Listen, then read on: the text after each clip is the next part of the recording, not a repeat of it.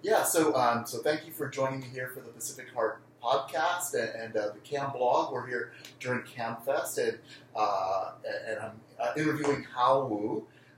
And so maybe you could just give yourself a brief bio of your film work and yeah. Yeah, so I started doing films on the side in 2005, 2006, and then end of 2011. On the side, what was your main? I was working in the internet industry before. Okay. I had a full-time job, and then 2011, end of 2011, I started making films on a full-time basis.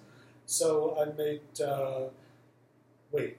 I directed 2 feature-length films, documentary films already. The first one is called The Road to Fame, and the second one is called People's Republic Yes, Desire. I wrote both of those. Yeah, yes. and I also produced a feature-length documentary called Nowhere to Call Home, and All in My Family is my latest documentary short. Yeah, and congratulations about this latest documentary. It's screening now on Netflix, streaming. And so, so I just wanted to talk a little bit. I mean, first of all, congratulations on your family. Thank you. Having 2 young children, and that's great. So was, this is, maybe you could just talk about the, why you decided to make a documentary about this process. What was that? Yeah, so I think when my partner and I first started doing this surrogacy process to have kids, a lot of friends, both straight and gay, they started asking us questions. How do you guys do it? What's it like to go through the process? And at that time I just figured, there's so many people curious about LGBT couples go using surrogacy. These are friends here in the United States or in China? In the U.S. So I just thought, okay, there could be I could make a film out of this process, and maybe a lot of people would be interested in watching it. But then, as I also was making the film during the process, as I'm going through the process of telling my family in China about making this film, my mom was like, at the beginning, was adamantly objecting to that, and gradually, her attitude changed around. So I gradually shifted the focus of the film from talking about the process of the surrogacy itself to about my relationship with my traditional family back in China. I just loved the honesty in all of that, and I think particularly at this time, your family is just at such odds with your identity and this the decision to start a family. I mean, you have such conflict about that, and you portray that also honestly, and yet you stay connected. Which I think is really a powerful message at this time. Do you want to talk about that?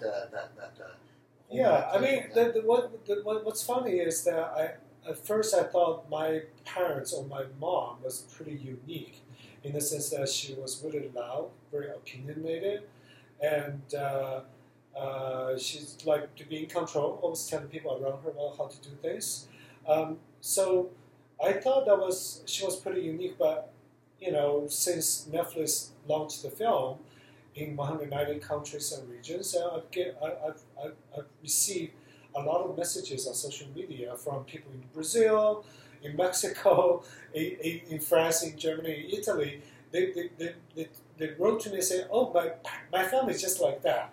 My parents really objected me to to either being gay or doing something different from what they had expected me to do."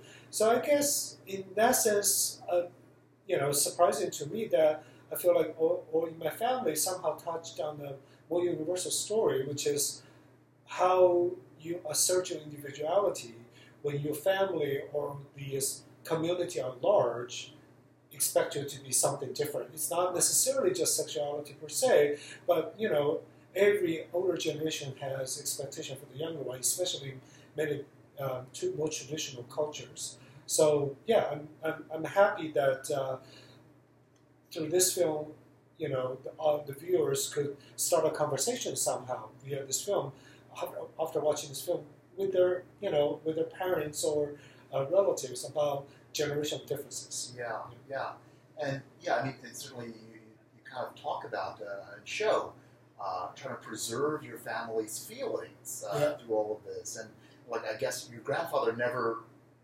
formally acknowledged this. And it sounds like he got it. Yeah. Yeah, that kind of preserving your family's feelings. But I view that as particularly kind of an Asian thing. But do you find people are saying this is No, I don't think it's Asian. I think it's a lot of times when, at least for people here in the U.S., when we view certain issues, we tend to use our own perspective and project our views, onto the issues. I think that's how people everywhere should view this.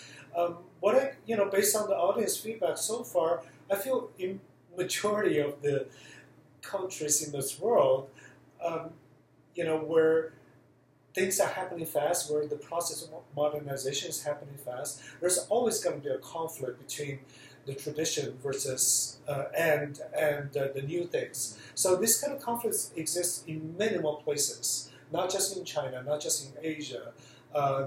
Even like what we typically would like to think as Asian, like Confucian, in terms of respect for your elders. I think Latin American culture, traditional family, they respect their families. The older generation has a lot of say in or criticism or control over the younger people's lives, and also in some European countries as well. So yeah, I don't think it's particularly Asian, even though this story is about a Chinese family.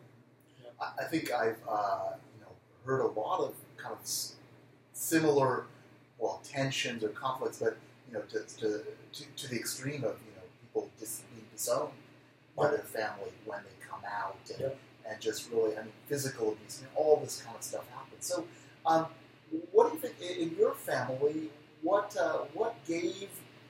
provides the glue, or what kind of holds all these people around you, and there's some kind of truce about all of this? Yeah. So I think for every LGBTQ youth to come out, they always face some kind of pressure or obstacles when they try to come out.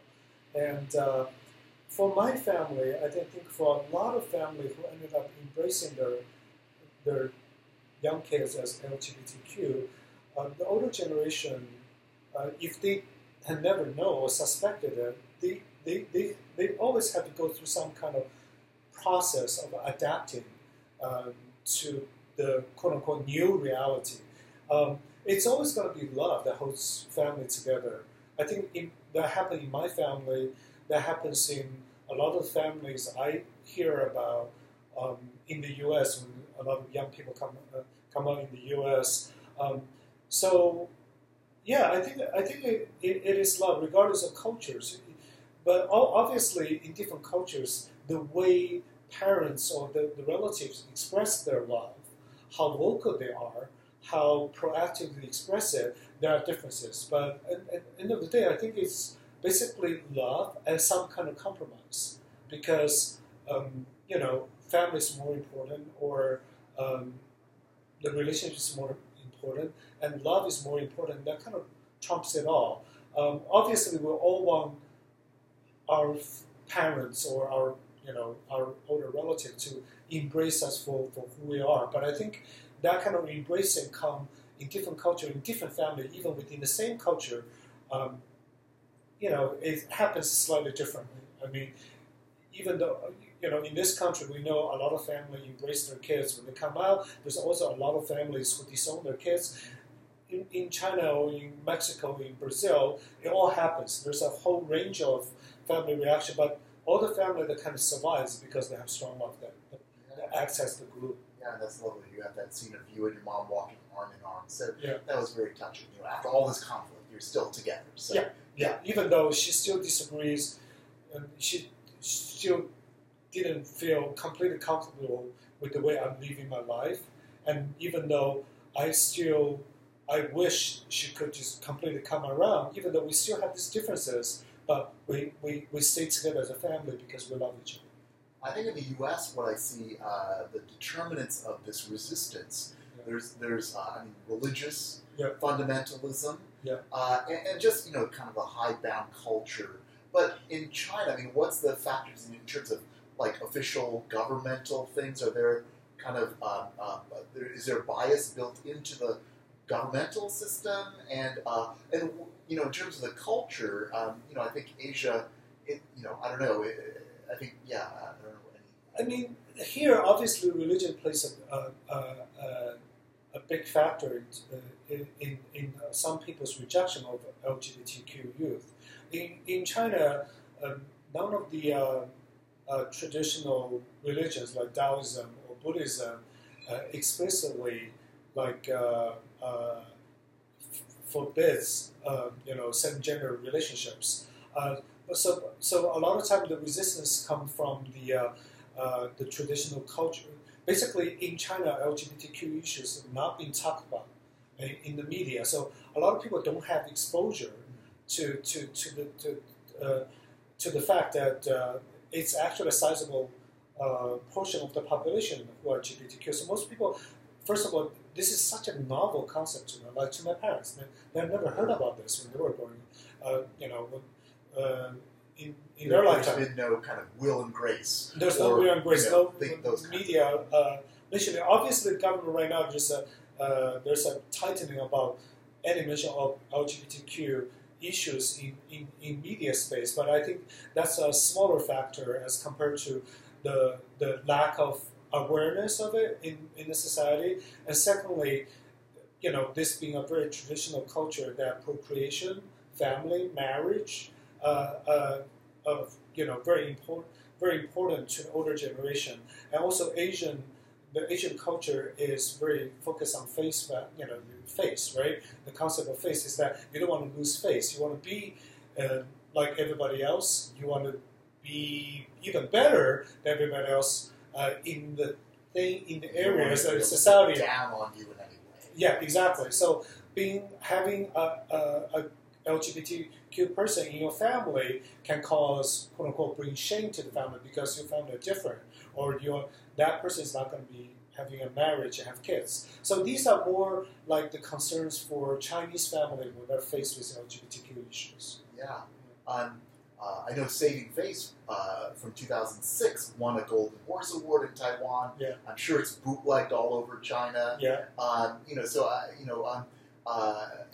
your last documentary also was about this generational change with the internet. Yeah. Celebrities and all that. I mean, do those kinds of things provide? Are there kind of voices speaking up about these cultural issues, or being, kind of owning that space or that identity? Yeah, definitely. I think a lot of times in this country, when we think about China, we think of China as this monolithic entity. Everybody in China, 1.3 billion people, all behave the same. But it's obviously not true, right? It's a huge country. There's huge regional differences. Like in the coastal big cities, and young people in those big cities, they're pretty liberal because they grew up watching Friends, some of them watching Will and Grace. They watch a lot of American TV shows where LGBT characters, have been increasingly visible in those shows. So those young people, they more willing to embrace the Western notions of LGBTQ rights, but in other areas, definitely less so, much more conservative. So All in My Family has been pirated in China. So Netflix doesn't stream it? No, Netflix is not in China. Oh, not in China. So it's been pirated in China.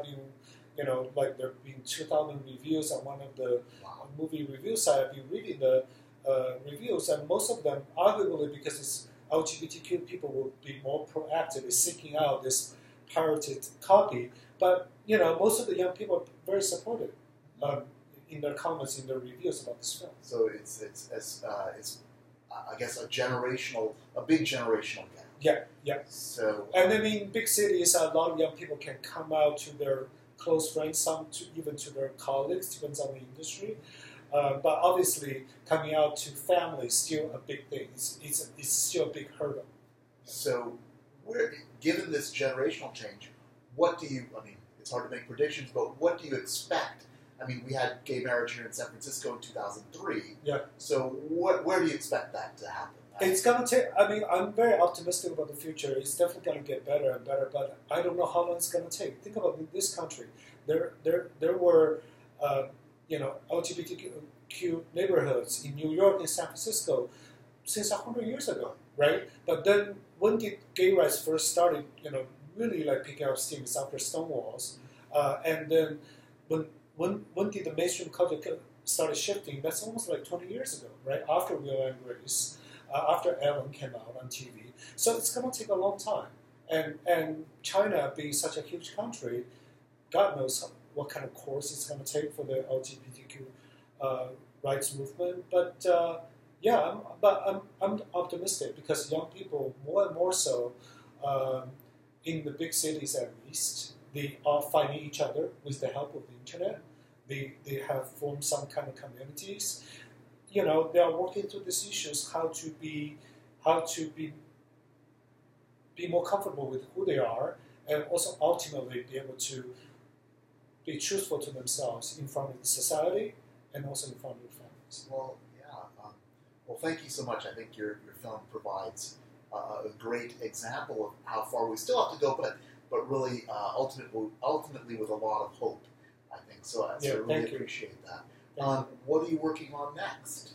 I'm just researching a couple of projects right now. Nothing for sure yet, but hopefully by in a few months I'll be able to really nail down projects to focus on.